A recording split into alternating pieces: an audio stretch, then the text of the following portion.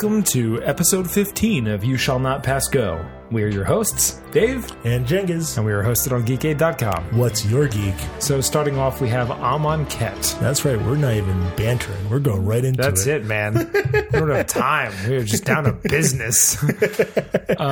So what did you think of Amonkhet now that the full list is out? Pre-release just happened for us in our timeline, and the cards come out shortly after this recording. Yeah, I know. I was really surprised that a lot of my predictions, well, I wouldn't say a lot of my predictions, but I remember last cast I said to you, like, each of these gods, I believe, actually I don't know if I said this on cast, but I said each of these gods is going to have some kind of mechanic to make them active, and it's going to be color specific. It's not going to be like devotion, it's going to be like a color specific devotion. Lo and behold, each one does, and they have the means to activate their own devotion, which I think was really nice. I like a lot of the design choices in this, but as far as the set overall, I think it's cool, but I just don't think, like, nothing's really there to be like, wow, I guess. Okay. Yeah. I still think it's a solid set, but after like the madness that was Kaladesh, like I mean, I didn't really like Kaladesh. Yeah, that's a set. Do you like this more? I do. I like Amonkhet. I like where Amonkhet's going. Lore-wise, this is really interesting. Oh no, I just mean in terms of like, I like the idea of what the next expansion is going to be. Hour of Devastation, the Bolus expansion. That's right. Because there's no Bolus here, but we know he's there. He's there. He's coming. He's mentioned.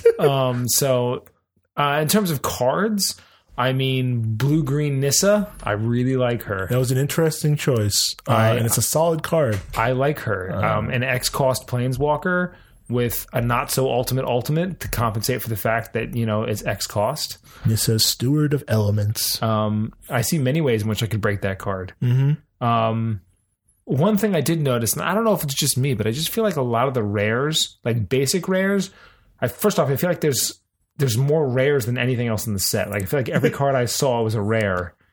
It definitely seems that way, but I guess I don't really have the numbers to really back that up. Me neither. But is it just me, or did this set just seem to have like a lot of rares? I think it just seems like maybe just the rares are just more special than the uncommons and commons so much that they stick out more. Maybe. I don't know. I looked at them and I wasn't really wowed by a lot of them. Like, I'm getting a box, but all I could think was like, there's a lot of rares that I'm going to pull, I'm going to look at, and I'm going to be like, eh. Yeah, I understand. You know what I mean? That's kind of part of my apprehension of buying a box this set. Like, I like a lot of the mythics. Oh, yeah, 100%. I like that blue enchantment. The one with the hands where it's just like things become free. It's like the Aether Vial, but not. As Foretold. Yeah. I like As Foretold a lot for many reasons. One specifically because I just built, and we'll talk about the dual decks momentarily, but I just built a Joyra deck, a Commander Joyra deck, and the entire deck runs on time counters, and I have different ways to play with time counters. So As Foretold doesn't have a built-in mechanism to get rid of time counters on it. I have several mechanisms in my Joyra deck that do that. So I can play with that card, I think, a little bit more. Yeah, that's fun. But I like that card. New Lily is okay. New Gideon's dumb. New Gideon is dumb. I mean, do you like New Gideon? I mean, I don't like Gideon. Like, do you like New Gideon? I mean, New Gideon's. I mean, like, if you were playing Gideon Tribal in EDH, like, you'll love New Gideon, because as long as you control a Gideon, you can't lose. But you can't control more than one Gideon at a time anyway. That's true. But good thing there's a bajillion Gideons. But like, what I'm saying is, like, you can't put more than one in play. I mean, it's just dumb, because that's his ultimate, right? That is his ultimate. His zero cost ultimate. Read it exactly. So it's 0 loyalty. You get an emblem with, and this is in quotes, as long as you control a Gideon Planeswalker, you can't lose the game and your opponents can't win the game. Huh. Yeah. So as long as you control a Gideon, you can't lose. Yeah, I just don't play that many Gideons. I know. Someone must, though. Someone who has, like, every Gideon is like, oh my god, I can make my my legacy Gideon deck is going to be impossible to beat. I don't play that many Gideons. I just don't. I don't know, man. Even in my Planeswalker deck. I just think it's an interesting design choice, but it's kind of like on the nose, like, hey, you're making a lot of Gideons. You even acknowledge the fact that you're making a lot of Gideons in this ultimate. Granted, I think it's also this general theme that they've realized that Planeswalkers are a type, and they're starting to do Planeswalker tribals. Yeah. And they started that with the last set. In Aether Revolt, they had that card that was like, if you control a Nicol Bolas Planeswalker. Yeah. But I think that's more like foretelling of the next set. It was, but what I'm saying is I think that's this is a theme. You think they might play around with that a little bit more? I think that's going to be a theme. Like, they're going to be like, hey, if you control a Nissa Planeswalker, this happens, and if you control this Planeswalker, this happens, and so forth. I don't know if I like that, though. Yeah, no, I'm not a big fan. From a design standpoint, they got to do something, man. Yeah, I suppose. Speaking of design standpoints, one ability that I can't believe they made almost makes me want to play Standard, because I feel like I've already found a way to break it. I haven't looked at the cards close enough yet, but I feel like between this set and the next set, I've already figured out how to break it in Standard. Exert. Yeah, it's there. They built their own breaking of that. They built the combo. It's there. Yeah, I know. Do you know the combo? It's what is it? It's white. No. I thought it was white. No, it's colorless, and it was in Aether Revolt. What is it? It's a little known thing that I said was going to be broken, and I want 1 million copies of it. Good old Paradox Engine. Paradox Engine. Yeah. Yeah? Because the whole thing about Exert is, if I'm correct, and correct me if I'm wrong, look at Exert real quick. I believe Exert says that, like, the Exert, for those, that haven't seen Amonkhet yet, the Exert ability is an optional ability that happens when you attack. It gives them like a power boost of some sort, or they do something awesome. But in return for that, they don't untap on your untap step, I believe. Correct. Right? Your next untap step. Correct. It does not untap. Yeah. They already built in their own breaking of that. Paradox Engine. Anytime you cast a spell, untap all non-land permanents. Yeah. So you play Paradox Engine, and now you exert every turn.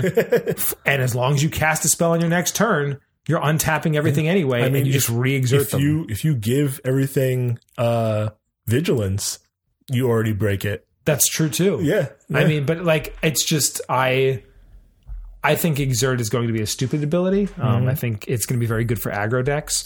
I don't know how it's going to work out in Modern, but I think in Standard, if I had to guess what I believe would start to take the Standard aggro scene, definitely, if not the Standard scene in general, it would be Exert. Yeah, I can see that. We'll talk about this later when we bring up the banned and restricted list, but I think it will be good, but I'm not sure how it'll deal with the current Standard environment. But like I said, we could talk about that when we bring up the banned and restricted list. Yeah. But do you want to any other cards? I like what do you think of your little sideways cards? My sideways cards. Yeah. Those are your little doubles that are now like one way and one the other way. They're interesting. They're ugly as fuck. They are super ugly. Yeah. It kind of forces. There's not as many like monocolored ones as I would have hoped. They kind of all force you. Most of them force you to do. There's 5 monocoloreds, and then 10 multi. Yeah, 1 for each combination of 2. Yeah, I'm glad they didn't go crazy with it. But all the colors are there. All the color combos are there. So like, if you're playing whatever set, you have like, if you're playing green red, you have something for green red. Right. You have a nice wipe for green red. A couple things. You're playing like Simic. There's it's Simic flavored too. So they're there. They're interesting. It's value. They're not all rare or no, they are. No, uncommon. Oh, the multis are uncommon? 5 of them are uncommon. The other 10 are rare. Yeah. So they're not all rare. But it's interesting. I hope they don't do it again. I hope if they're going to do anything, like get a better design on it. But beyond that, nice Minotaur tribal card, Minotaur tribal commander. What weird tribals they have. They have Naga, Minotaur. Like, what are these things? Like, geez. I mean, it's kind of Egyptian. No, I get it, but like, just still, it's like it's wild. But I like the Minotaur legendary. I think I might try to make a Rakdos Minotaur tribal deck. I think that'd be cool. There's a really good mono green Naga, like a really good mono. Yeah, green the Naga. tender of Vizier of the Menagerie. Yeah, you want to read it? Yeah, you may look at the top card of your library. You may do this at any time. You may cast the top card of the library if it's a creature card. You may spend mana as though it were mana of any type to cast creature spells.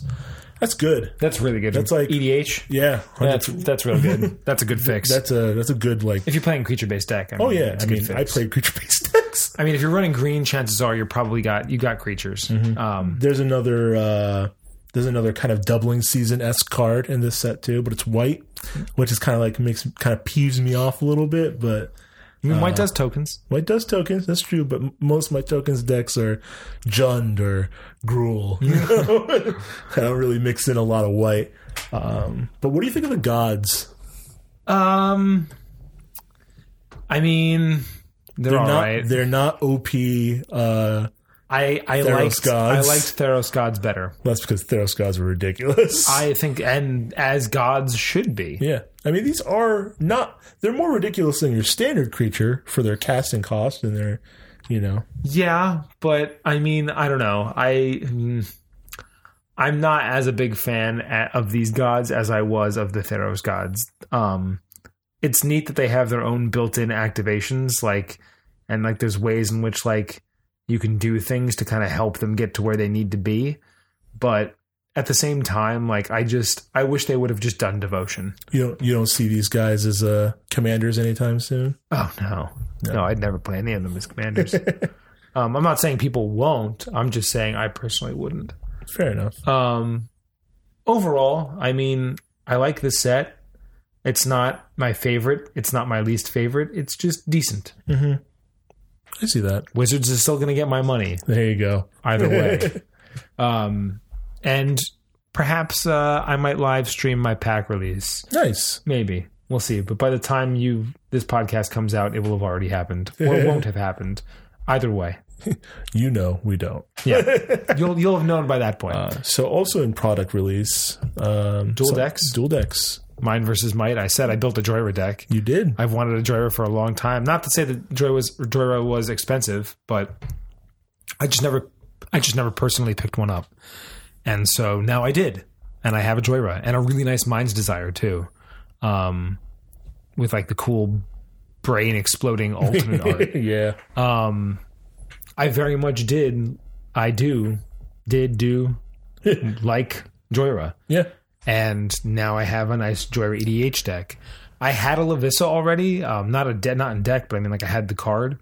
The alternate art is nice, and there was a lot of nice cards in Lavissa. Mm-hmm. I think there's good value in the deck, and personally, I think it's well worth the $20 if you find it in your local shops or otherwise. I'm actually more shocked you didn't pick up a copy because of the Lavissa deck. I mean, meh.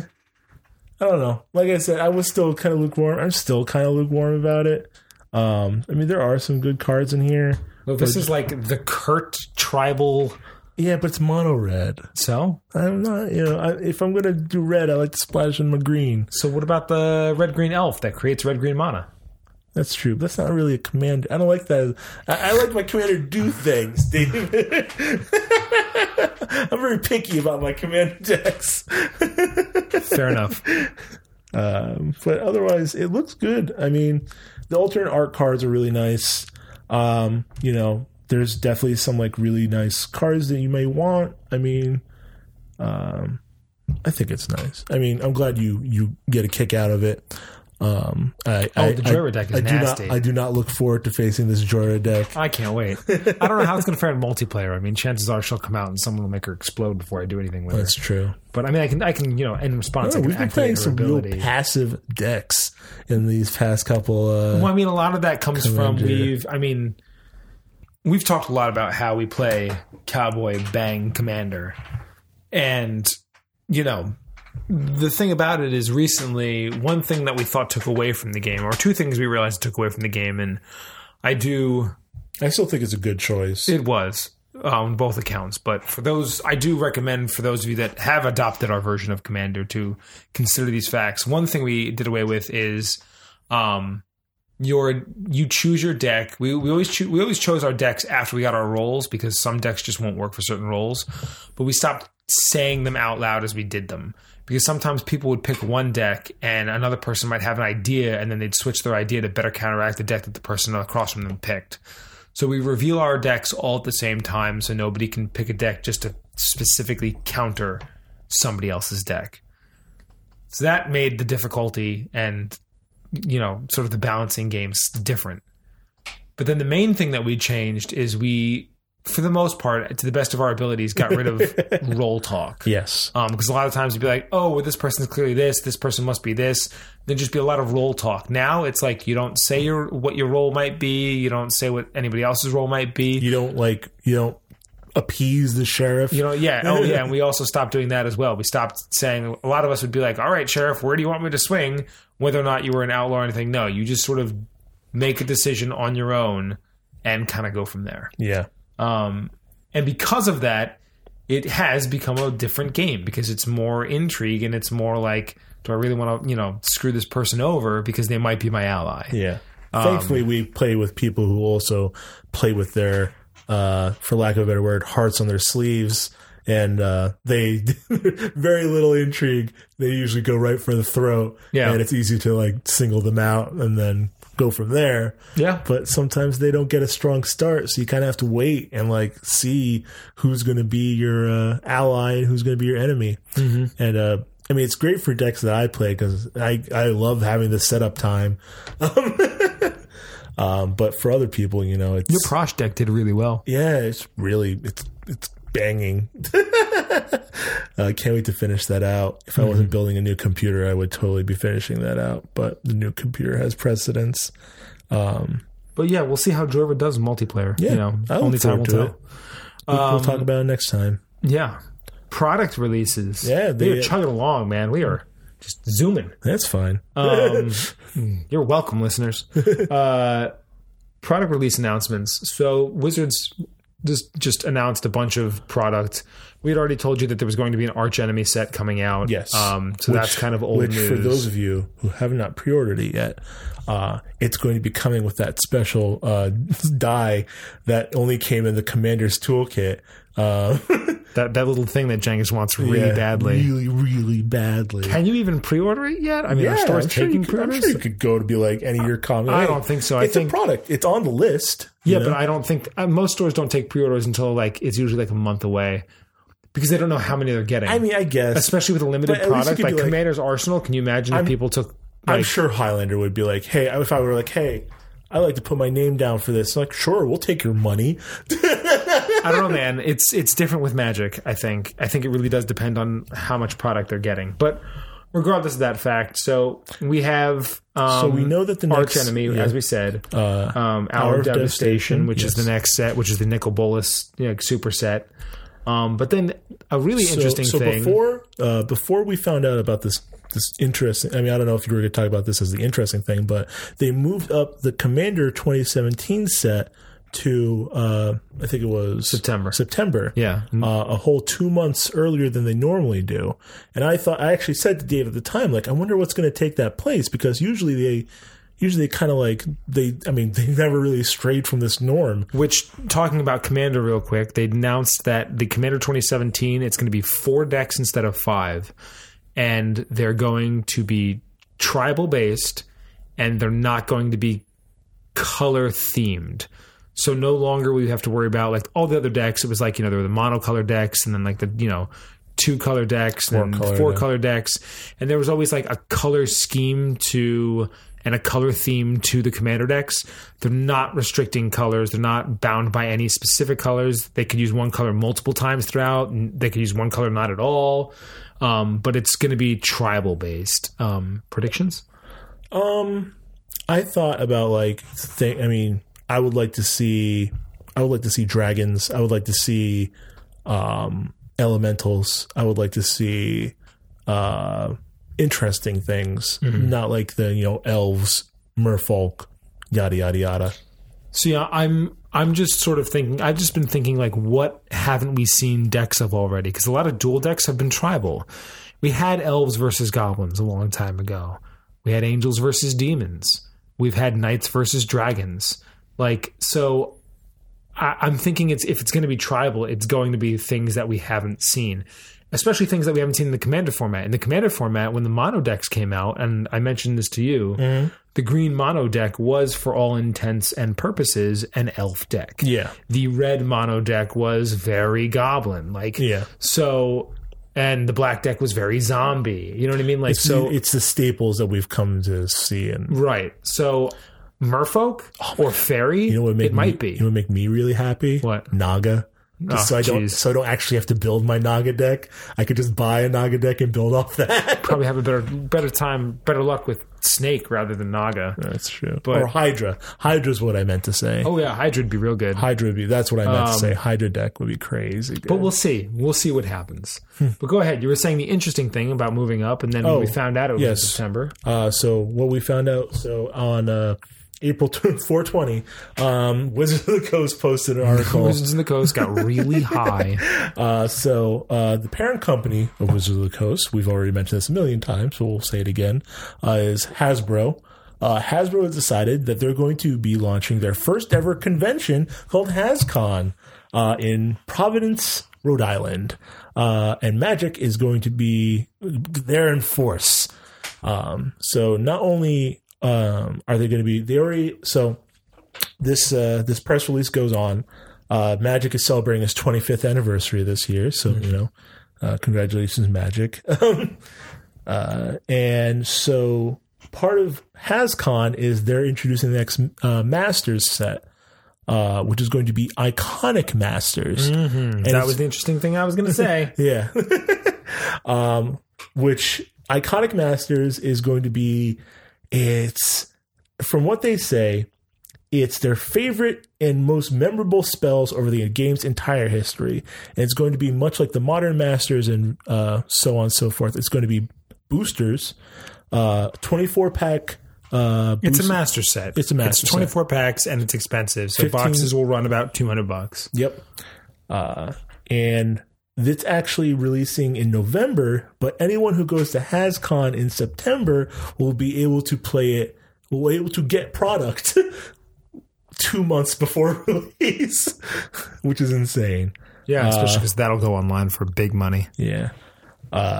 It's makes great. Me want to go. When's HasCon? HasCon's in September. Did they give a date? September 8th to the 10th. I think that's like the very first weekend. Yeah, that I get back. You also have a child on the way. Yeah, but I mean, still. Yeah, it would be nice. Rhode Island's not that far. It's a drive. Yeah, ask people. Maybe Joe's going. Somebody get me product. Yeah, right. And they're also going to be featuring their next set after Hour of Devastation, which is going to be our next block, which is Ixalan. Whatever that is. Is that the code name or is that the actual set name? That is the name. Oh, geez. Right? I'm guessing it's another new plane. Yeah. Who knows what will happen with Hour of Devastation, but where will our wacky Planeswalker group go next? The Gatewatch. I'm interested to see what cards are going to be in Iconic Masters. Me too. I can already tell you one of them. Sarah Angel. Yeah. Shivan Dragon's probably going to be there too. I know what I could hope for, but if they haven't done it, if they didn't do it in Eternal Masters, they definitely won't do it in Iconic Masters, so it doesn't matter. What is it? Dual Dance. Oh, that'd be so nice. Right? The market would just crash. It would crash. Crash and burn, but like I mean, make a mythic. Yeah, I don't know if you Mythic could. Lands. That would be Actually, now that I say that, I don't even know if you could, only because that'd be like 10 lands. Yeah. That's 10 mythics. And the set, I don't think, you can't that'd be like all the mythics in the set. That's not in the mythic So budget. they'd have to just be rare. God, can you imagine? Oh my God, I would buy much Iconic Masters. I mean, they say here the set brings an array of angels, sphinxes, demons, dragons, and hydras as well. So I mean, something to look at. I mean, Consecrated Sphinx will be in there. yeah, I bet you. probably. But God, just give me one set that New reprints dual artwork, lands. which will be nice. It's always nice to get new artwork on these cards. Who knows? I mean, it's coming. September will be here before we know it. And we'll be seeing all about it. And it looks like there's not going to be a spoiler season for Iconic Masters. The spoiler season is going to be HasCon. It's HasCon's going to be the place where we're first going to see these cards, unless there's some kind of crazy leak. So that should be interesting. Yeah. Yeah, HasCon. Coming to a Rhode Island near you. Yeah, right? They updated the banned and restricted lists. That's right. Too much, not fanfare. What's the opposite of fanfare? Chagrin. Yeah, right? I think that's actually pretty accurate. Yeah. The big thing is Sensei's Dividing Top got banned in Legacy. Banned in Legacy. The top is which banned. is a shame because I have a feeling my top value is about to just plummet. Yeah, right. I mean top is still good in Commander and it's still legal in Vintage. It's a solid card. So, but it is banned in Modern and Legacy now. Yeah, it's just it slows down games too much, man. It's a good card. You actually, it's funny because right before this announcement came out, days before, somebody from Wizards posted this. Yeah, there's like a photo. sign outside of Wizards headquarters. It's like a no parking type sign, like in a space that just says ban Senseis, ban the top in Legacy, or what was it? It was just ban Sensei. Ban top or something like that. Top, yeah. Yeah. Well, they did. Congratulations, sign guy. It worked. Wizards' reasoning, like I said, is that it slows down the game to like a crawl because you're always checking. You're always checking your card. But it also ruined a deck. Something that our buddy Joe, that we play Magic with, mentioned is, in his opinion, top is what pretty much made Miracles playable. Oh yeah. Yeah, of course it did. And so it'll be interesting to see. Well, Miracles is dead. Yeah. I was about to say, it'd be interesting to see what happens to Miracles. Long live Dredge. Miracles is dead. Yeah, right? That's it. Because they have you can't do that fix now, not that same way. I mean, you can with a lot of blue spells, but so many of the blue spells are also just like, anyway, yeah. So we'll see. I'd be interested to see how the Legacy environment changes because of that. Vintage, I mean, Gitaxian Probe got restricted and Gush got restricted, but I'll be honest, I don't care about Vintage. I mean, like Vintage some people care about Vintage. Vintage is the format that is just never a format I could ever play in. Yeah. I barely have a Legacy deck, and it took me a while to build. And even then, it's not the greatest, but like that's as far as I can get. The big thing for me was the new Commander bans. Yes. And unbans. So Leovold got banned. Everyone cried. No, everyone was like, this makes complete and total sense. But there are plenty of threads on Reddit like, oh, this Leovold deck that I just finished building is now useless. Yeah, well, good, because Leovold was OP. Yeah, he was OP.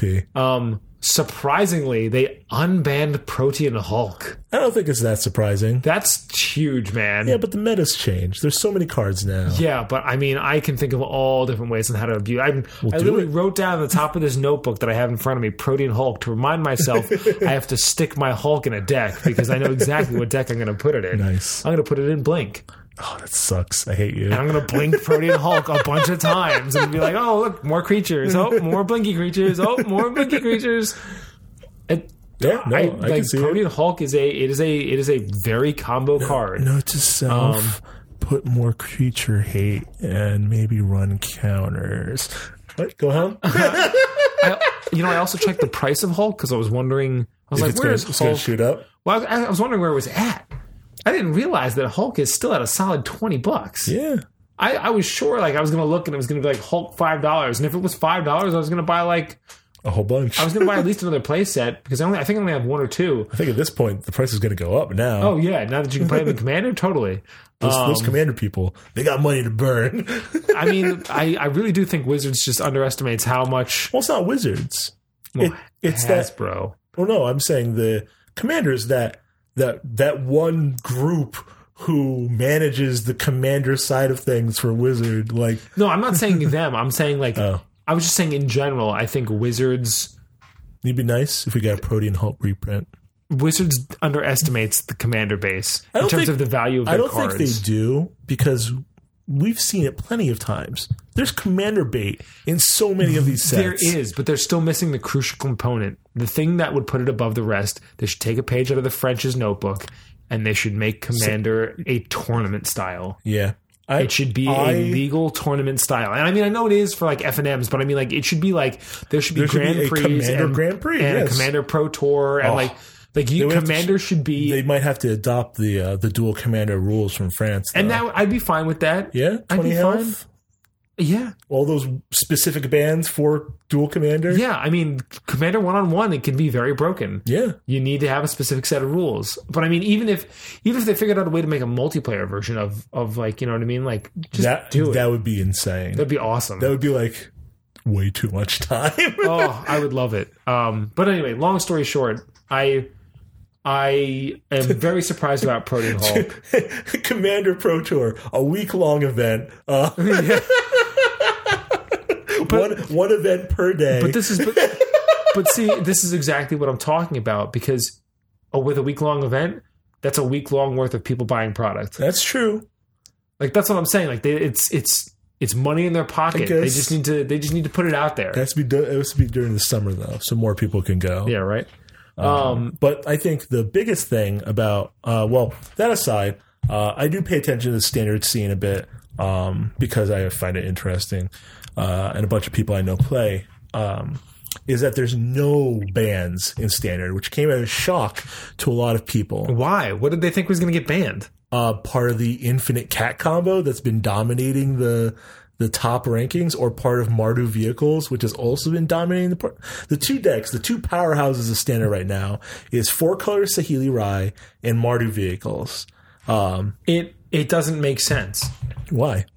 Because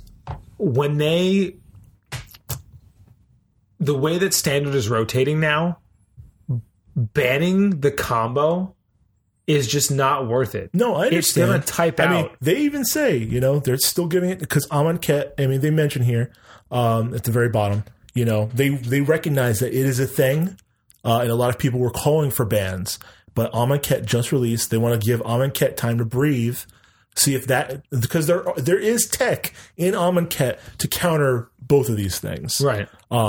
There's things that specifically, you look at this card, you're like, oh, this is to counter the Saheeli Infinite Cat combo. Mm-hmm. But the matter is but people still wanted those bans. But I understand Wizards, because this is something, if they ban part of that combo, that is explicitly admitting that Kaladesh was broken. They made a broken set. Right. They still don't want to admit that. I personally, like I said, I personally think if it's just a standard issue, it's going to type out before, people are going to gripe about it for now, but standard is one of those things that's ever changing. It's going to be gone before you know it. There's still going to be a Pro Tour before. Fine. I know. So it does what it does. I just hope that, we'll see what I think they're going to get into trouble if it bleeds into modern and it ends up somehow dominating the modern scene. Mm-hmm. Then I think they're going to be like, all right, now it's time to do the ban hammer's got to come down. You know what I mean? But in standard, I just don't think there's not enough time for any combos of cards to be in standard long enough for them to really make that decision. I just feel like a lot of what makes these two decks powerful is in the Kaladesh set. Kaladesh is going to be around for a good while, at least another year. So a year exact. Yeah, but that's a year of people Potentially. That's a year of a stagnating. You also don't know how Amonkhet's going to change in Hour of Devastation. Or Ignigrok when it comes out in September. Yeah. True. I know, but the people are, Magic fans, especially people who play Standard, they're pessimists. They're thinking this is going to be a year of a stale Standard scene that's going to do bad for player attendance. No one's going to want to go in because they're going to have to play deck A or deck B, because there's really no deck C. I'm curious to see what the pro scene, what they come up with, because, this is something that needs to be addressed. I hope it's not just all Mardu vehicles and 4-color Saheelis, but we'll see. Like you said, we have a couple sets coming out between then, and the next ban list is going to come out in June 14th is going to be the next. Right. So we'll see. Well, what happens in May. What happens with Amonkhet. Amonkhet, and we'll go from there. I'll be curious to see. But yeah, that's why I was saying, this set is this Amonkhet set. Yes, it's nice. I see a lot of great cards. But I'm not so 100% of going into Standard because, I don't want to have to deal with Saheeli and Mardu. If people are already have those decks set and ready, but we'll see. I mean, I'm sure there's plenty of janky ways to get around it, but if you want to aim for number one, I mean, I don't really find the Saheeli 4-color Saheeli or Mardu vehicles that fun to it doesn't appeal to me, And if that's a deck I have to play to really be competitive in the Standard scene, that's not something that's it's not something I want to do, but that's Standard. But yeah, anyways, being restricted. Yeah, so there it is. Moving forward, Unearthed Arcana. Yeah, you love it. Every month we have a plethora. Well, actually, funny thing. So there have been tons of Unearthed Arcana, and this is deliberate on Wizards' part. Is that they wanted to have a steady stream of Unearthed Arcana for the past couple months.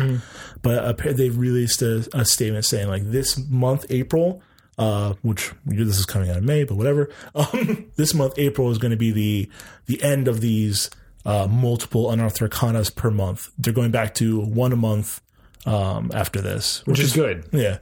But we have quite a bit. Have you looked at any of them? I looked at none of them. So I'll start with one of the more interesting ones that I thought was feats for races. Oh, that's cool. Very cool. A lot of race specific feats, as per the name. Mm-hmm. Well, you don't know. It could have been feats for foot races or feats for feet. That's right. But flavor, tons of flavor, and they're obviously powerful because they're feats, and you don't get a ton of feats in 5e. One of the ones that I was like, oh man, I'm going to make a Dragonborn because I'm going to get dragon wings and get a fly speed of 20. Oh, they brought that back. That was a 4e thing. If you aren't wearing heavy armor and aren't exceeding carrying capacity, you have a fly speed of 20. Half elves get everybody's friend, which gives you some automatic proficiencies and increases a stat score. Drow get some special spells because they're Drow and they're dripping with magic. A lot of interesting little flavor bits here, for your characters if you want to add them to your campaign. Obviously, this is always playtest material, so it's not 100% balanced, but it's balanced enough. Yeah, don't take it for gospel. Yeah. Which I thought was cool. So that's one. Next is I'll go next. It's another feats. This was previous to this one. Is feats for skills, which once again, these are feats specifically they say these are feats specifically so you could be better in one skill. So for the 18 skills, you want to be the best animal handler in the world. You can be. You can. Yeah, you get a nice little bonus on some little things. I like it, especially if you're playing if you're playing a scholar type. There's some scholar type ones like historian. You can use your history ability to aid, help with your aid another, which is cool. And all these feats, like the previous set, each of these feats, not all of them, but all the ones here in the skills, each of them increase your stat by 1, which is nice because, like I said, these replace skill stat increases. And I think generally, if you're not min-maxing, I feel like getting a feat is more often than not a good idea. Yeah. Especially also, min-maxing isn't as crucial in this edition as it used to be. Mm-hmm. Because of the way, like, you know, their concept of you hit hard, like something at first level can hit just as hard as, you know, hits you when you're first level as it could when you're level 20. Pretty much. It might be slightly harder to hit at level 20, but when it hits you, you're still going to take, like, you're like, oh man, this actually kind of hurt. You know what I mean? Oh, like this one theologian, you get thaumaturgy and detect evil and good, you know, which is nice, you know. So that was that. Feats for skills. Also, like I said, great stuff to add to your campaign. Next, this was also in April, and this is where they talked about like, hey, this is it. This is it for like the smorgasbord you've been getting. It has some rules for downtime. You know, this has always been this is a player's handbook 2 kind of thing. This is like a DM guide 2 kind of thing. The idea of what have the characters been doing when the game isn't in session. Yeah. And it gives you some basic rules to be like, we do some stuff, or these are some background. We go out into the city and, you know, kill some goblins. We bought it with some merchants over some, you know. We sold some of our wares. We talked to some politicians, you know, stuff like that. Like, these are things that happen between the epic adventures that your adventurers always go on. You know, buying magic items. There's a lot of stuff here. It's all, in my opinion, this is all like DM stuff. So this is more of a DM specific one. So crafting magic items, which is, that wasn't in the rules. That was not in the, I don't think that was in the DM guide. Crafting magic items? Yeah. I think it was. Huh. Well, I guess they go into like maybe some more specific stuff. Or maybe it wasn't. I can't remember at this point. I don't remember. Gambling, everyone's favorite. And some, you know, some straight up relaxation and religious service, some R&R. Yeah. So yeah, more, you know, just to flesh out your campaign. So you're not just like, oh, done with that adventure, go right into the next adventure. You know, a little bit of role play, because it's a role playing game, Dungeons and Dragons. It is. It is the first RPG. Yes. And then in the beginning of April, we got starter spells.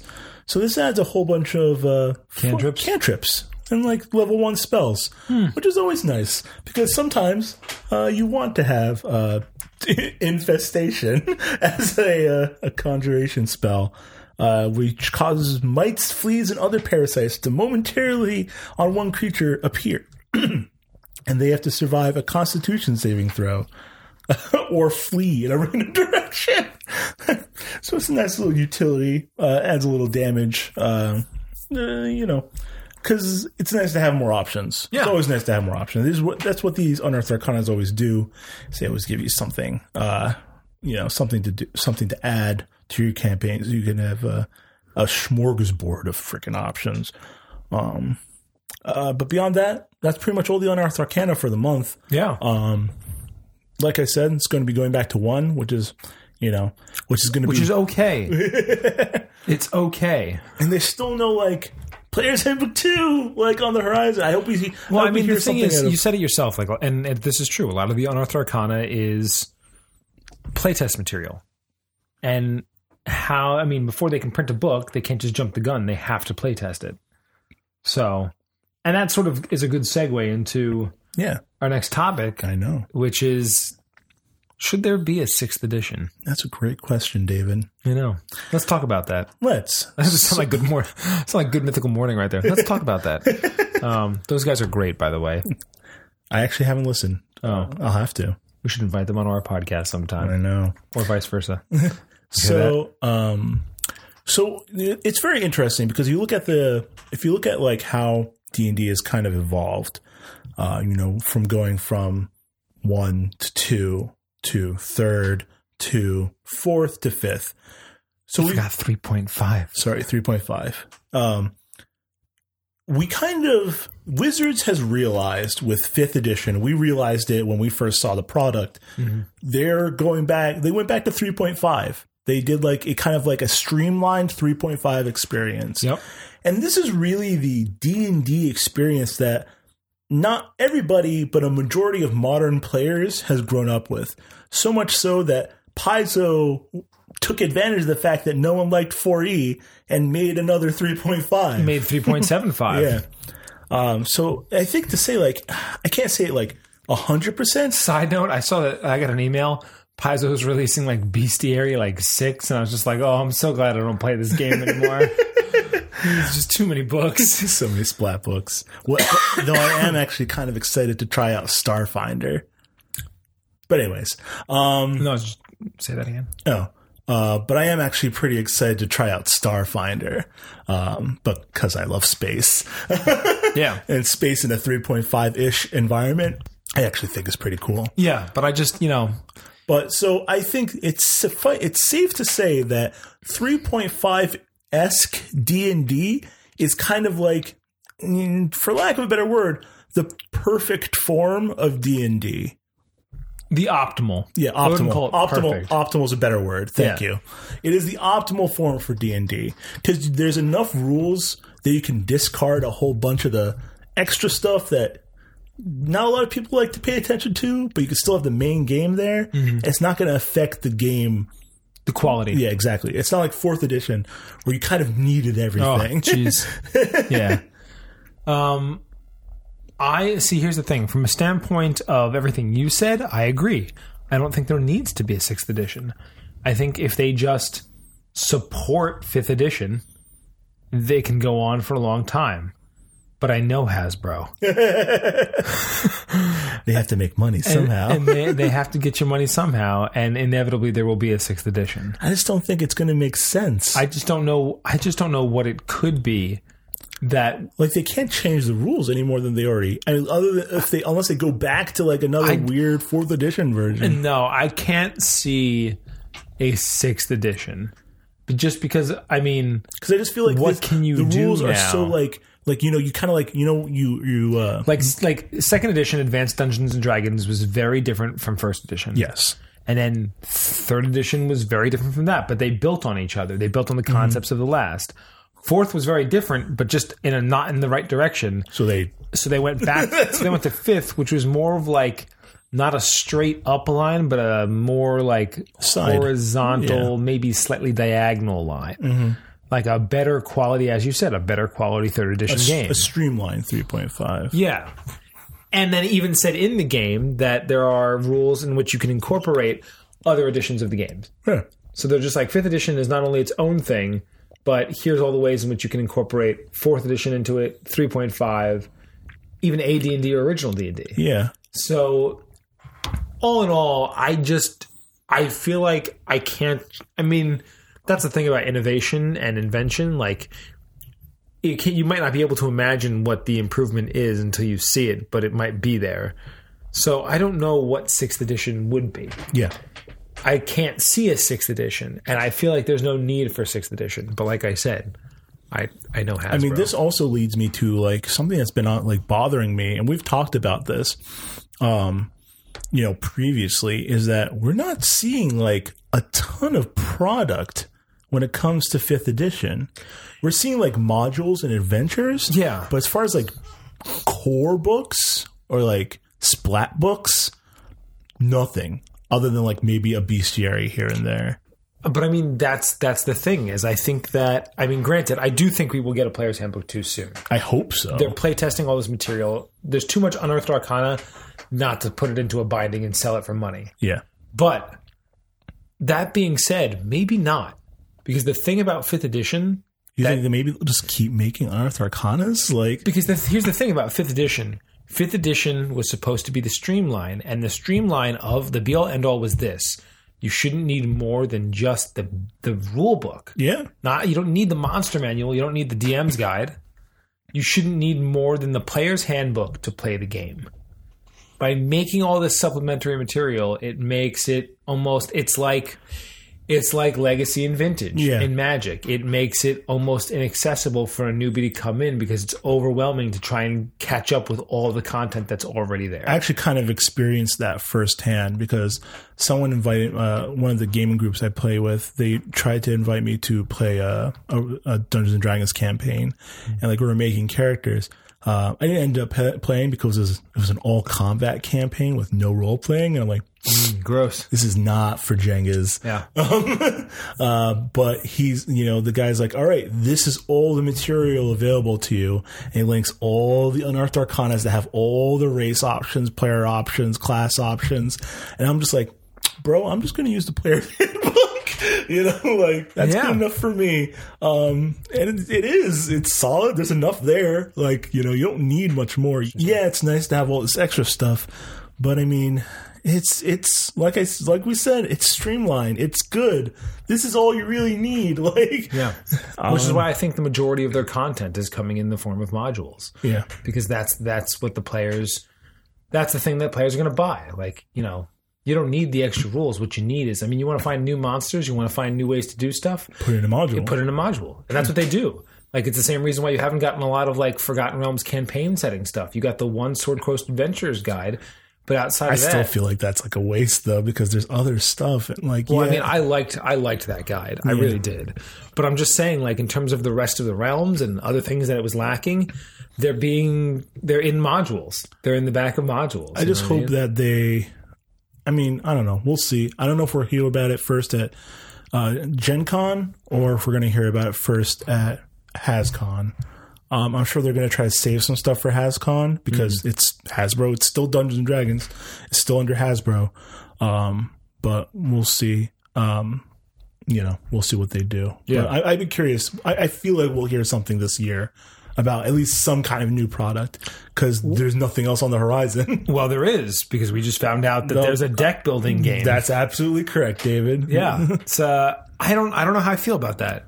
I like deck building games. Yeah. We talked last time on our last episode about Legendary, which is a deck builder. Which is a deck building game. And, I've said before, Mage Knight, another deck building game, among other things.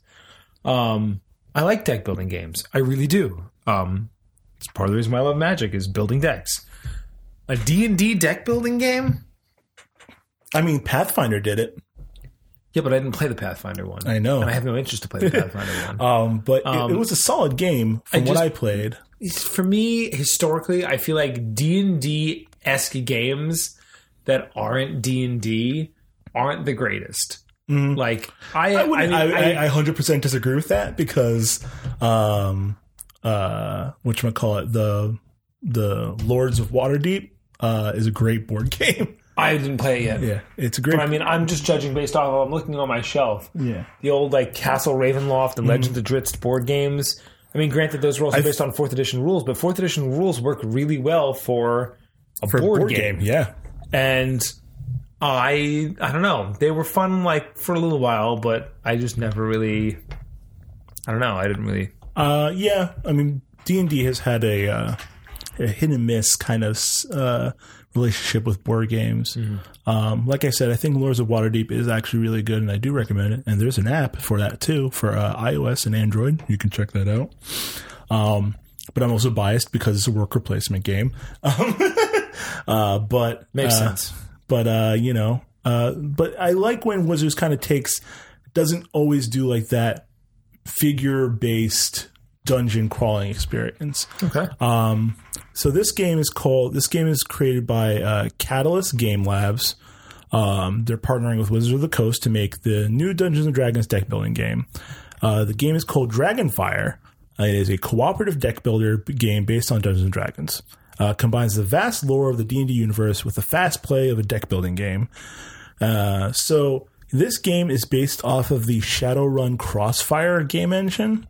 I watched a quick. I didn't watch the full review, but I watched a quick review, a quick little bits of this this deck builder, and it seems like it's more in line with the Pathfinder card game, but not 100%. It's going to probably have its own little quirks. But it definitely looks like you'll have a character card that'll be a race. I wonder if there'll be even more customization where you pick a race card and you pick a class card and then you go from there. You played the race card. Oh man! God damn it, Dave. That's the jokes are gonna come in. Yeah. Well. Jesus. But But I'd be curious to see what it's like, because they do mention races, they do mention classes, and they mention like you'll get weapons, spells, and magic items to adventure along the famed Sword Coast. Journey where else? Right? I mean, that is their thing, Dave. Right. But it looks cool. Just from what I'm reading. I mean, I like we said, we like a good deck builder. Is this a game that we'll pick up and play? What do you think? Considering who we are and what this podcast is about, I feel it's almost mandatory. It's kind of like inevitable, isn't it? Yeah, they don't have a date as to when it's going to be coming out, but we'll keep you abreast of the situation, and when we find out, when we play it, we'll let you know what it's like. Interesting. I'm reading more of it. Sorry. It's like they even have like Dungeons and Dragons, the deck builder. Dragonfire is a 3 to 6 player. I like this 3 to 6 players though. Yeah. So while we're speaking about deck building, man, it should be like the segue episode part 2. Yeah, right. While we're speaking of deck building, so instead of your basic board games this month, what we are going to review moving forward is TCGs. Yeah, we're going to talk about a little bit TCGs of the past. A little bit of history of TCGs. Yeah. Our history. Yeah. And what we've played and kind of our own basic thoughts. And we won't spend too much time on each, and we'll give them all a quick thumbs up or thumbs down. But obviously Magic is not going to be a part of this because our thoughts on Magic. Yeah. Pokemon. Thumbs down. Yeah, I know. No, thumbs up, obviously. But Pokemon. So that was the first TCG that I really experienced outside of Magic. Me too. Because it came out. Got to get that Charizard, It came man. out at the hypest of like the pinnacle of Pokemon hype. Yeah, it came out where everybody, you walked into school and every day somebody you heard go, "Got to catch them all, got to catch them all." The cartoon was airing. The video games were already out. I think it was red and blue at that time. It was basic. It was red and blue. First season anime. And then they're like, hey kids, you got all that money? Got all that spare cash lying around? We got something for you right here. It's called Pokemon the TCG. Look, it's all your favorite Pokemon. Look, it's Charizard in a holographic form. That's right. You can evolve them. And you get energy. Yeah. I like the mechanics of the Pokemon TCG. I hate it. Really? Yeah. I always thought it was pretty fun. But Professor Oak wins games. Professor Oak does win games. That's where that's where we learned it. Professor Oak. I remember how powerful. Went to my first Pokemon tournament, and I just remember I got stomped on, and most of it was just because Professor Oak. Just drop a hand, play Professor Oak, get a new hand. Done. Yeah, that's it. Wheel of Fortune, man. That's the magic card. But Pokemon TCG, like I said, and it had great art. It had solid. I mean, it was a solid game. So solid, in fact, that it's still thriving today. Mm-hmm. It is like there are still Pokemon tournaments. Like my local card shop still has like Pokemon tournaments, and they're packed with people. People coming to sign up. People getting that new set. They want those new Pokemon, and there's all kinds of strategy. I don't know too much about the modern strategy. I always played it I don't think you need to. I always played it where I was like, I like these cards, but apparently there's strategies now. Like Mewtwo is really powerful. Really? Mewtwo? You don't say. I know, right? Wild.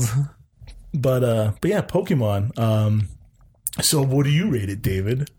I'm basing it on. You have some more thoughts on it. I mean, my thoughts are this: it was the first card game I really got into. I got into Magic first, but I played it because a friend played it, and I think the strategy and the meta and everything I love about Magic now might have been maybe slightly beyond my years at the time. I remember when Magic used to come with the rule book. Yeah, I know. Not just the basic, here's how to play quick start guide that probably would have helped a kid at that age. But I mean, you bought a starter deck and there was that little pamphlet, like 60-page rule book with the writing the size of microscopic germs. I love those things with terminology that just made no sense. I would keep it around with me and be like, "Oh my god, magic rules!" I just remember I loved. I know this is weird, but I loved the old smell of magic cards. I don't remember Magic that cards smell. have a smell now, but there was an old smell, like the 5th edition starter deck I opened, which was my first Magic deck ever. I just remember this specific odor when I opened that pack, and the rulebook had it, and that was what the rulebook was good for me, to flip through the pages and inhale that smell. That was it. Hey Dave, I thought we weren't talking about Magic for this segment. Yeah, right. But that's true. I got off track. See, because Magic just pulls you in. But I didn't really play Magic at the level at which I do now. And because of that, it wasn't as interesting as, hey, look, Pokemon cards. So I ended up tossing all my Magic cards, which was a big mistake. And to this day, I regret, because I have no idea what I had. I could have had anything. I had so many nice cards. I could have had anything. And I got Pokemon cards. And I remember I had first edition, and I'll talk about that in a second. But in terms of the game itself, I liked it at the age I was at, but it wasn't my favorite. I found the rules to just be clunky. That's the way I can describe Pokemon when it first came out. It felt clunky. I wonder if it's streamlined now. I'm sure it is. It's gotta be. But it did feel clunky to me. In terms of a collectible, now obviously, you wanted to be the best kid in the school to have Pokemon cards. I remember going to Japan specifically to get Pokemon products. My parents would always go to these random locations. My mother works for the airlines, so we'd fly to places for practically nothing. And so I remember one summer she was it was a summer in between 4th and 5th grade, and she said, where do you want to go for vacation? And I said, let's go to Japan. Lucky kid. And but the thing is, at the time, I didn't appreciate the culture. I wasn't into anime outside of Pokemon or Dragon Ball Z. And I was such a basic, little, you can't even call it an otaku. It's I was your basic, dweeb taku. It was just the most basic form of myself. Some kind of geeku. And I would have appreciated Japan as a country much more now in my adult years, but I did go there specifically for Pokemon cards and among other Pokemon products. I remember coming back and being the coolest kid, because I had the first expansion, the jungle expansion. Ooh. I had Japanese jungle cards before any of my friends did. Also, for some reason, every kid at school thought just because I had Japanese cards and had gone to Japan, I had somehow learned with Japanese and that I knew what the cards did, and I did not. And I would blatantly lie to them and be like, oh yeah, this card does this and this card does this. Which the funniest part about that is this girl, Yumi Yamada was her name, which I actually just became Facebook friends with. I tracked her down. She went back to Japan, but she lived in America for a while. She was from Japan, and she's bilingual. She rarely spoke to me. She had this one friend, Miriam, and she'd speak to Miriam all the time. But I would barely hear Yumi speak. But looking back on it now, I can just imagine this girl who's fluent in Japanese, who's born with her native tongue, and here I am saying what this Pokemon card does and this and that. Street probably just what an asshole. You know what I mean? Just baka. Oh, you know what I mean? In the corner, and I'm probably just yeah, Pokemon. Come on, guys, Pokemon cards. So all in all, to rate it, for nostalgia and the hype at the time, a thumbs up. As a card game, I give it a thumbs down. I give 2 thumbs. Well, for nostalgia, and I think it still plays pretty. I think I like playing it so much. Yeah. If I wasn't so invested in Magic, I'd be curious to try, but I'm not super. But I still think it's a solid game. So much so, like I said, it's still popular today. Mm-hmm. Next card game I played was, I don't know if you ever played it. If you didn't, I'll speak about it quickly, was Digimon. Oh, I'm shaking my head. No, I did not. Sorry, I just realized this is an doesn't audio make sound. medium. It doesn't make sound when you shake it. But no, I did not play Digimon. Yeah, I did. I played Digimon after Pokemon. I did, and I kept my I Pokemon don't even cards. remember the Digimon card game. I barely remember the Digimon card game. I just remember I played it. Similar to Pokemon in some ways, different in others. I don't believe there was any energy in Digimon, but there was an evolution system. Yeah. You could Digivolve your Digimon. I'm kind of like, it's kind of like flashing to me in my head. I'm still not 100% though. I just remember like how happy I was to get like Metal Greymon and Digivolve him and attack with him, and like I played a lot with John, and I briefly, from what I remember, I enjoyed the game, but I have a feeling if I went back and played, it'd be a thumbs down. I have a feeling that was much worse than Pokemon. You don't see the Digimon card game these days. No, you don't. So let's just say that's a thumbs down. After that, I went to WWF. Yeah. Not that one was still WWE. WWF Raw Deal. Yeah. I didn't play that one either. Oh, you would have loved Raw Deal. I'm sure I would have. It was Commander, but with like wrestling. You had Really? You had your wrestler as your commander? Your wrestler was your commander. So I could have like Austin. I had an Austin deck. I had a stunner in it, which was awesome. Nice. Like there's so many good cards. I had an Austin deck, I had a rock deck. I remember one of the best sets that ever came out. The one that was most memorable at the time that I played Raw Deal was the trash can set. And it was like a mini trash can, and inside were two tag team decks. The one tag team deck was, and I don't remember I think they were like, it was like two on one card. I don't think they were separate. Maybe they were, but the two tag team decks in there, one was Taker and Kane. Ooh, that's a nice tag team. And the other was Austin and Triple H, because at the time of the storyline, those were two tag teams. They were. And that trash can set was, so many good cards in that set. But Raw Deal was great. You had like you had your wrestler, and there were basic moves like similar to other card games. There were like basic cards that could go in any deck, like, a suplex or this or that. But then there were like specific cards, rares, that were like, wrestler specific. Like you can't put a stunner in the Rock deck. Like, but he did a stunner. It doesn't matter. Can't do it. You can't put the Rock Bottom in the Hardy's deck. Oh, that'd be so cool. Yeah. Hardy's are back now, by the way. I don't know if you noticed. I did. I watched them. Yeah. It was so cool. Great. It's for a wrestling podcast. I loved wrestling at that time, of the era of the peak wrestling era, the Attitude Era. The Attitude Era. Everyone harkens back to that era. That was wrestling in its best. Yeah. Hands down, like that was good. That was just good TV. But part of that has to do with the quality of the entertainers who were on TV at the time. 100%. Which they're just not the same now. I would disagree, but no, they're just not. There's only one Dwayne "The Rock" Johnson. There's only one Stone Cold Steve Austin. Like, I understand. Like, oh man. Anyway, so I very much enjoyed Raw Deal. I played in tournaments. Yeah. You have something to say about Raw Deal? I have something interesting. I have a little interesting factoids. Yeah. If you want. So Raw Deal, introduced in 2000, went until December of 2007. Wow, it's longer than I December of thought. 2007, they lost the license. But as of 2008, many of the players banded together to continue the game in what is now called the virtual era. To date, 7 virtual sets have been released, adding over 2,000 new cards to the game. Wow. Isn't that interesting? Yeah. Talk about fan support. It's wrestling fans, man. Like, damn, that's cool. So my question was, how did it play? Great. Like, what was like the flow of the game? You play a move, your opponent might counter your move. So like, do you have play health? a move. Like, is it like Duel Monsters? Yeah, it's just like Duel Monsters. It's hard for me to remember. It really is hard for me to remember the exact rules of the game.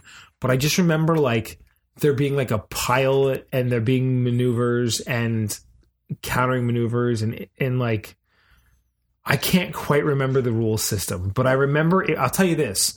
I remember it was hella fun. I remember it was a very fun game to play. It was quick. The pace of it was usually pretty quick. That's nice. That's always good in a card game. Yeah, you had it was surprising at moments. I I would give it thumbs up today. I'm sure if I looked up the rules and found decks I wish I'd kept decks.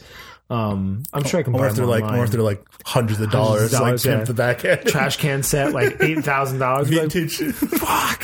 First print trash can set. Hey, that actually, thank you. I never got back to this when we were talking about Pokemon. Something that carried over to Digimon and might have even carried over in a Raw Deal, but I'm not sure.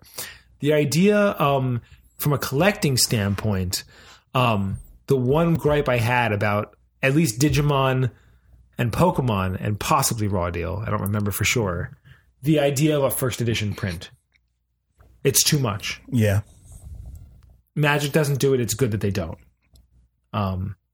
Because like there's that collector's value. It really, like, nobody cares about your shitty unlimited print. Like, if you didn't get the first edition print run, you might as well not even collect the cards. Yeah. Well, Magic kind of has that in like the vintage kind of sets, but they don't. They really don't. There's a first edition. Like, because the vintage sets, like, even in Eternal Masters, those cards, some of the values might have dropped, but I mean, like, Force of Will is still Force of Will. It doesn't matter what art you have, it's still like $80. Like, you know what I mean? Like, it's just people pay for those early. Well, of course, but the difference is less. Yeah. It's less of a difference. Like, I guess I'm speaking more to like Power 9 and stuff like that. I'm talking like a first edition Charizard, like nowadays, is still like a good. I won't estimate too far out of $20, but let's just say $20. It might be a lot more. That's still a lot for what it is. And like the exact same card printed at a time that was near the same. Like, I'm not talking like a reprint. I'm talking like they in the first set. Like you just got it a week later. Right now, maybe $1. That's pretty ridiculous. You know what I mean? Like, that's what I'm saying. Like, literally, that first edition made all the difference in terms of its collectability and its value. So I hate the idea of first editions. Fair enough. But yeah, Raw Deal is a game, quick, fun, definitely 2 thumbs up. Cool. From there, I went to Yu-Gi-Oh. Yeah, Yu-Gi-Oh. Yu-Gi-Oh was next. Duel Monsters came on TV, and Shonen Jump was pounding out Yu-Gi-Oh manga, and everything in my life was like, play Yu-Gi-Oh. You got Yu-Gi-Oh promos in those Shonen Jump. You did. The Yu-Gi-Oh video games gave promos. I think they kind of, I don't know if they still do it now, but they did it very recently. Like, they still kept printing like Yu-Gi-Oh cards with like... Yu-Gi-Oh is still, there's still a market. Just like you said with Pokemon, like 100%. Yu-Gi-Oh stores fill up, people play. Mm-hmm. There are tournaments. There's a ban list. There's a ban list and a restricted list. And like Yu-Gi-Oh as a game. I played Yu-Gi-Oh very briefly. What'd you think? I still liked it. Because it plays like not 100% like the show, but like you still like, I played this in attack mode. And it's like I never got 100% into the strategy. I think you got more into the strategy. I was sick at that game. Than I did. I played it more like a casual, like, I like cards that look cool. Oh, no. Look, it's Blue Eyes White Dragon. No, you don't play Blue Eyes. Blue Eyes is a bad card. It's the card from the cartoon show. It's 2 trib, and you have... No, it's a 2 trib card, and it has... What does that even mean? Oh, 2 tributes. Yes, I'm sorry. Excuse me. I'm getting back into my Yu-Gi-Oh slang. It was a 2 trib card, and it was 3,000 power, which is great, but it had no effects. Absolutely no effects. There were other cards like that were 1 or 2 tribs that were so much better. What about Dark Magician? No, even worse. Chaos Magician? No. The face Dave's giving me when I say these cards like pains him. Like to even be like cards. I can tell you cards that were like staples at the time, and some of them, Jinzo was a staple. Okay, I think he got banned in like the regular format, and then he's restricted in their version of like Legacy. Jinzo was a staple because that was a great card. That was a 1 trib card. And it just negated all trap cards. Like that's powerful. That was super powerful because trap cards were like, it's like in the Magic equivalent would be like Teferi. Yeah. Your opponents just can't play instants, or you for that matter. I mean, it's like a full on Teferi, but like it locked the game down. It did. Unless you had to play a quick play Magic card and hope there was something that could counteract Jinzo. Otherwise, you were done. I had Jinzo counter in my deck just because of that. And abilities, it wasn't like the stack wasn't like Magic. It wasn't like, there was no killing him before he hit or no countering him. Like, No, it hits if he the field. hits, those trap cards are done. They're just done. So all in all, like, I mean, like cards like that, other cards I can tell you that were staple cards that I remember from the game. I had a Yata-Garasu. I loved Yata locking people. Do you know what Yata? Nope. Little bird creature, no trib, just little bird, comes out, has like 200 attack. But if you swing with it, and if your opponent takes life point damage from it, they don't draw on the next turn. That's ridiculous. So if they don't have something in their hand or on the field to get rid of that card, you just locked them out of the game. That card was banned in the regular format within like a week of it being released. Banned a week after it came out. Come on, Yugi. Yeah, no, I'm serious. Like Yata-Garasu, because it was just so easy to Yata lock people. Did you have Exodia? I had an Exodia deck Yeah. at one time. Yeah, the entire deck was just a bunch of draw cards that let me draw more and more, or search for things to put in my hand. One thing I didn't like about the game in terms of the Exodia play was all the Exodia cards always had to be in your hand. So there were a lot of cards that could fetch something to the field, but it didn't matter if like one piece was on the field and 4 pieces were in your hand. You couldn't win that way. They all had to be in your hand. But I thought he always played the cards. Right? That's why it didn't make sense. Anyway, yeah. Yata-Garasu was one. You mean I can't fuse? Chaos Emperor Dragon, Envoy of the End. Oh my God. That was a mouthful. card. That card was great because that was sort of a 2 tribute card, but not really. You only had to remove a light and dark creature from your graveyard from the game, and then it came in. In addition to having pretty much the same power and toughness of Blue Eyes, it was like 3,000 attack and maybe 2,500 defense or something like that, or maybe it was 3,000, I can't remember. It had this sick ability that when you activate it, like you destroy all cards on the field and discard all cards in everybody's hand. And so essentially all cards in the game in the graveyard, and like for every card that goes away that way, it deals like 500 damage to your opponent. Wow. So yeah, so it was pretty much like if it came out, like it was the Envoy of the End, like you were gonna destroy. And then there was Black Luster Soldier, Envoy of the Beginning, which was like his counterpart. Oh, also fancy. another great card. Barrel Dragon. The Great one card. that I confuse with my No. dragon? Just the one that by itself you can flip coins and kill things. It was great. I can't have my elf warrior ride the barrel dragon. Even better than that, Blowback Dragon, which was the 1 trib barrel dragon, slightly depowered. Morphing Jar was a great one. Well, I mean, it's morphing jar. Cyber Jar was a better one. There are so many good cards. Sounds but like you really enjoyed this Yu-Gi-Oh card game. I did. I give it a thumbs up. I enjoyed the hell out of Yu-Gi-Oh! And had Dave. my friends not stopped playing, I don't know if I ever would have switched back to Magic. Wow, that's intense. I think part of the reason my friends stopped playing was me. No, I say that in all seriousness. I think they were just tired. Like I got so into it, and my deck just became almost unbeatable. And like everybody left it and went to Magic or something else. And John was the only one left in Yu-Gi-Oh for the longest time. And then eventually he just threw in the towel. He was like, "I'm done with this." And I was just like, I was heartbroken. I was like, "Oh." The king stands alone on the mountain of the corpses of his victims. Yeah.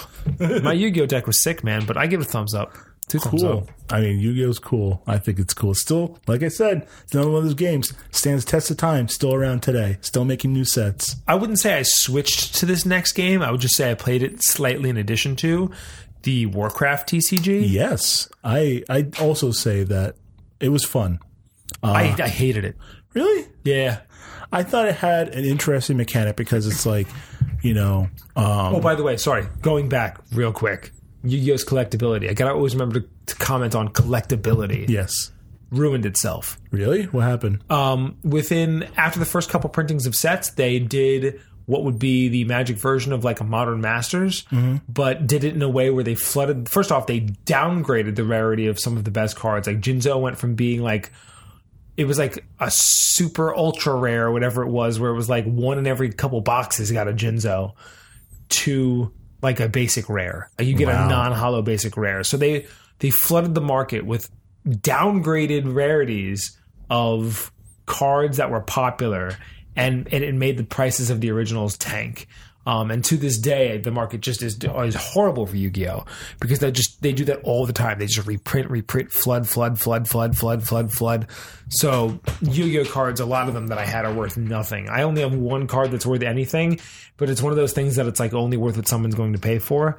I have a Dark Magician from the Game Boy game, which was a promo that came with, like, I remember it came with a Dark Magician, it came with the Head of Exodia, and it came with Blue Eyes. All three of those from that first Game Boy game, it was like Game Boy Advance.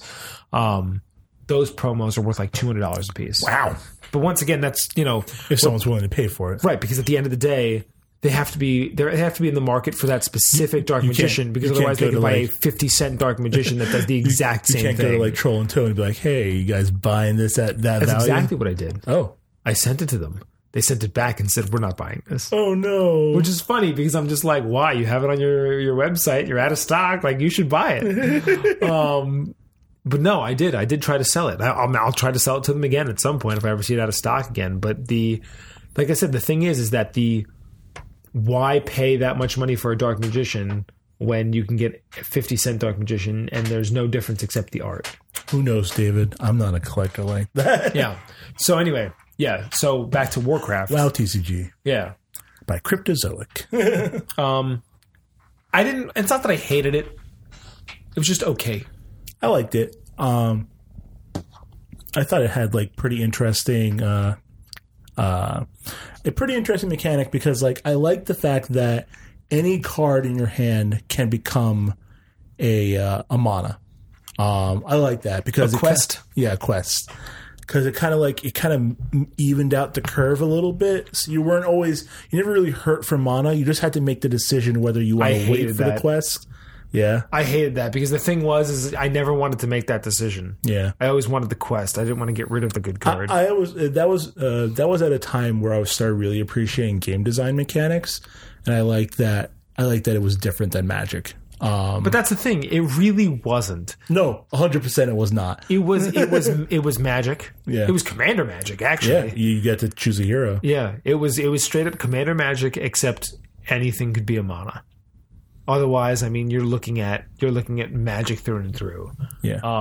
And I give it a thumbs down. I give it a thumbs up. It had a good run. It's not around today. Thumbs down, especially because it became Hearthstone. Yeah, and the only reason to play that WoW TCG, in my opinion, was if you were playing World of Warcraft and you wanted a shot at a sweet loot card. We can't not talk about that, right? Spectral Tiger. Speaking of collectability, we always got to go back to that. Yeah. If you want to talk about collectability and value, WoW TCG. Yeah. Not the cards themselves, just specifically the loot cards. Oh, yeah. No, I know. If you had to this day, if you have an unscratched Spectral Tiger, I can't imagine how much it's got to be now. Hundreds of dollars. Yeah, maybe even thousands. No, I don't think so. No? No. I don't know. Wow, people are crazy, man. They are crazy, man. They love their mounts. But yeah, it's just one of those things that There's a lot of rare mounts where you can't get them anywhere else but the WoW TCG. And they don't pets. And they don't replay. Yeah, and pets. And they don't reprint them. So it's like tabards even. Yeah. My old Horde Mage Undead still has that awesome tabard that I got from a WoW TCG code. So that was cool. Yeah, so collectability in that regard was great. And in the other regard, it never really took off because the game wasn't... it had a following, but yeah, it died. I know it didn't thrive because our buddy Robin, who would go and they would just, oh my God, our buddy Robin somehow, I don't remember how it all started. I think it was it was one year at Comic-Con, somehow or another, Ultra Pro asked him to be a judge for the WoW TCG. He had to just pass some little dink test. He did it. And he went there and he offered. Hey, we all could have gone and been he offered. It's does anybody else want to go be WoW judges? And I was like, nah, you know what? I'd rather just walk around the Javits Center. I don't want to be judging WoW the entire time. And then when con was over, he had 12 boxes of the newest packs of or not Hearthstone, but World of Warcraft TCG. And I was just like, holy crap, man! Did you buy all that? He's like, no, they just kept giving it to me. And I was just uh-oh, game's not doing so hot if you're just giving that many boxes away. But it's now Hearthstone. It is now Hearthstone. It evolved into Hearthstone, which is a very popular online CCG. Yeah, CCG. Yeah, not TCG because you can't trade. No. In terms of game, I like Hearthstone. No, me too. Once again, Commander style in the sense that you have like a hero, but different than Magic in the sense that, and that's what I like. I kind of throw everything back to Magic because Magic was sort of the first It's real the base, really. TCG. So it's, are you copying Magic or are you your own thing? Hearthstone, I mean, every game is going to have similar aspects. Obviously, there's only so many ways in which you can play a card game, but I think Hearthstone did a good job of distancing itself. I mean, first off, in terms of resources, I like the Hearthstone resource a lot better than the original WoW TCG because it doesn't require me to put resource into my deck. You're not forcing You just have a mana gem, and without card augmentation, you're getting one cumulative mana gem a turn to a maximum of 10. And then you can play as many spells with that much resources you've got. And there are cards that can augment that. Like if you're a druid, I know druids play a lot with mana gems and this and that and temp stuff. And Shamans lock out their mana gems. Yep. So I mean, like that's a thing, but at the same time, like I liked that it was like you don't have to worry about mana. You're going to have the resource. It's just about timing and the strategy of the cards that you put into. It's about your curve. Yeah. You know what I mean? And the way in which your specific deck plays. Certain decks, certain heroes play with better curves than others. You know what I mean? Like warriors tend to play a better long game. Like their short game is not there. They're not the aggro deck. They're not the kill you in the first couple turns. They're the wait you out and then just annihilate you like late game. I have a pretty fun warrior deck that does exactly that. Yeah. I mean, shamans, they tend to be the early game. Yeah. They're like the aggro deck. They're the deck where in the early turns you can't keep up with what they're doing and you're just like, how do I get around this? And then you're dead. Because they sacrifice later resources for early game advantage. Exactly. Which is very powerful in Hearthstone. Mages are masters of like spells and like that's my augmenting spells. I play mage. But the only thing, I mean, I like Hearthstone as a game. I have fun when I play it. The only thing I don't like about it, the two things I don't like about it, really.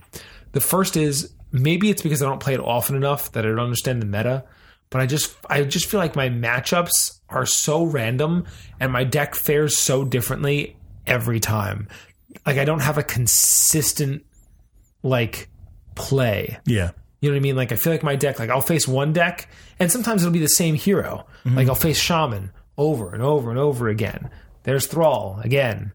And one time my deck will do like a sweep and be like amazing. Yeah. And then the next time I'll get crushed. And the next time it'll be a standstill. And I'm just like, I don't know if it's because I don't know the meta. I don't know if that's just because that's how the game plays. I don't know if there are actually legitimate stronger decks than other decks, if there is like a such a thing. I'm assuming there is, but it plays weird to me in the sense that like in terms of consistency. I can see that. I actually have two more gripes. One I've mentioned before on an earlier podcast. Some of the card designs do not belong. Yeah.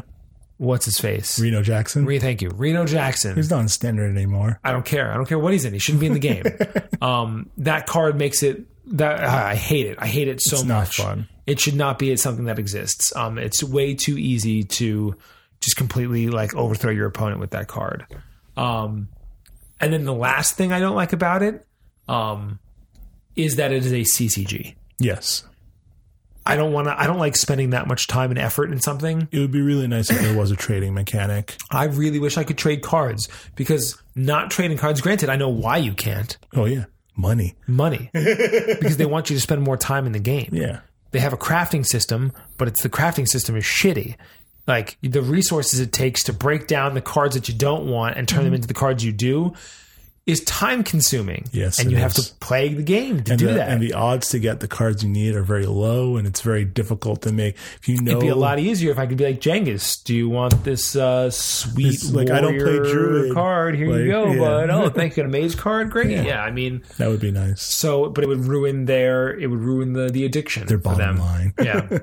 So I think that it's a good game though. Mm-hmm. I do enjoy it when I play it overall. I'm a fan of Hearthstone. It's a fun little, like my little, when I first started, I had a really great mage deck. This was before they did like standard rotations. So like it was just a solid aggro mage deck. I didn't care about creatures. All my things were just to augment my spells. So I just threw all the spells at the enemy hero. And yeah, it wouldn't do well against decks that could kind of like protect against it, like warrior and stuff like that. But against like everything else, it was just like boom, boom, boom, boom, fireball, you're dead. Yep. I didn't even have the legendary. I didn't have Archmage Antonidas, who turned all your gave you a free fireball every spell. time. Yep. But I still like I was like every season, I was like every month that they rotate a new card back, I'd be like, all right, hit 20, I'm done. Hit 20, I'm done.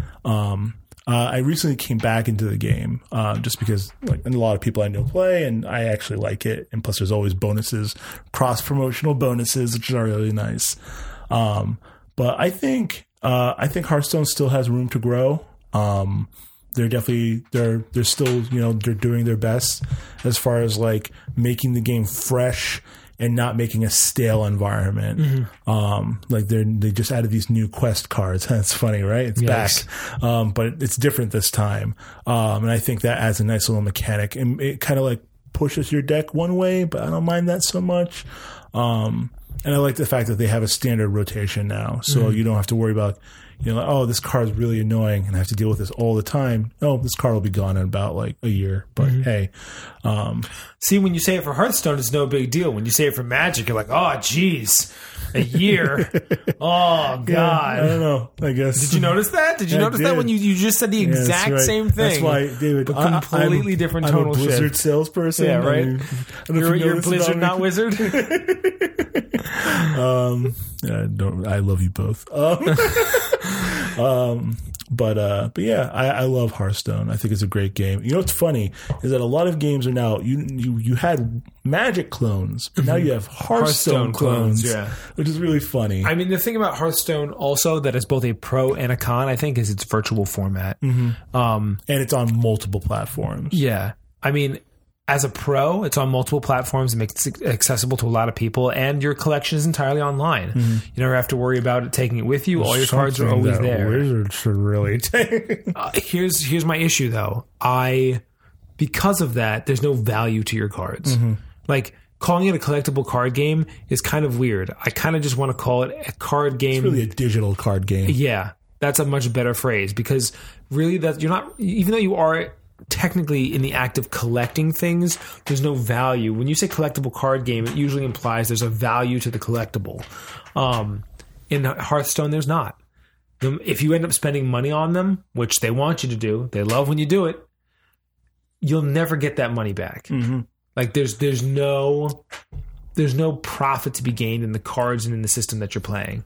Mind you, I know if you get really good, obviously there's like big time tournaments that have cash prizes, I'm sure, but I'm talking at the base level. Like I have a bunch of Hearthstone cards. I cannot trade them to get Magic cards. I cannot sell them to somebody. If you complete the set, you don't get a foil sheet. The only thing I could possibly do would be to put up my entire Blizzard account for sale, which is illegal by their standards. They get all pissy and they try and lock you out. And I could try and sell my WoW account, but I'd simultaneously be selling my Diablo account and my Hearthstone account, all for the sake of however much money. But even then, it wouldn't be worth it. You know what I mean? So that's kind of like my final piece. But all in all, I give it a thumbs up. Yeah, me too. So that kind of wraps it up. Yeah, I think so. That's our wonderful, awesome May podcast. Yeah. Did you enjoy it? If you did, please send us an email at mail@geekade.com. Yeah, or, obviously put a comment in or on the show page. Write us a review on iTunes. Yeah, that'd be awesome. As always, have fun. Indeed. Continue gaming. That's right. And we'll be back next month.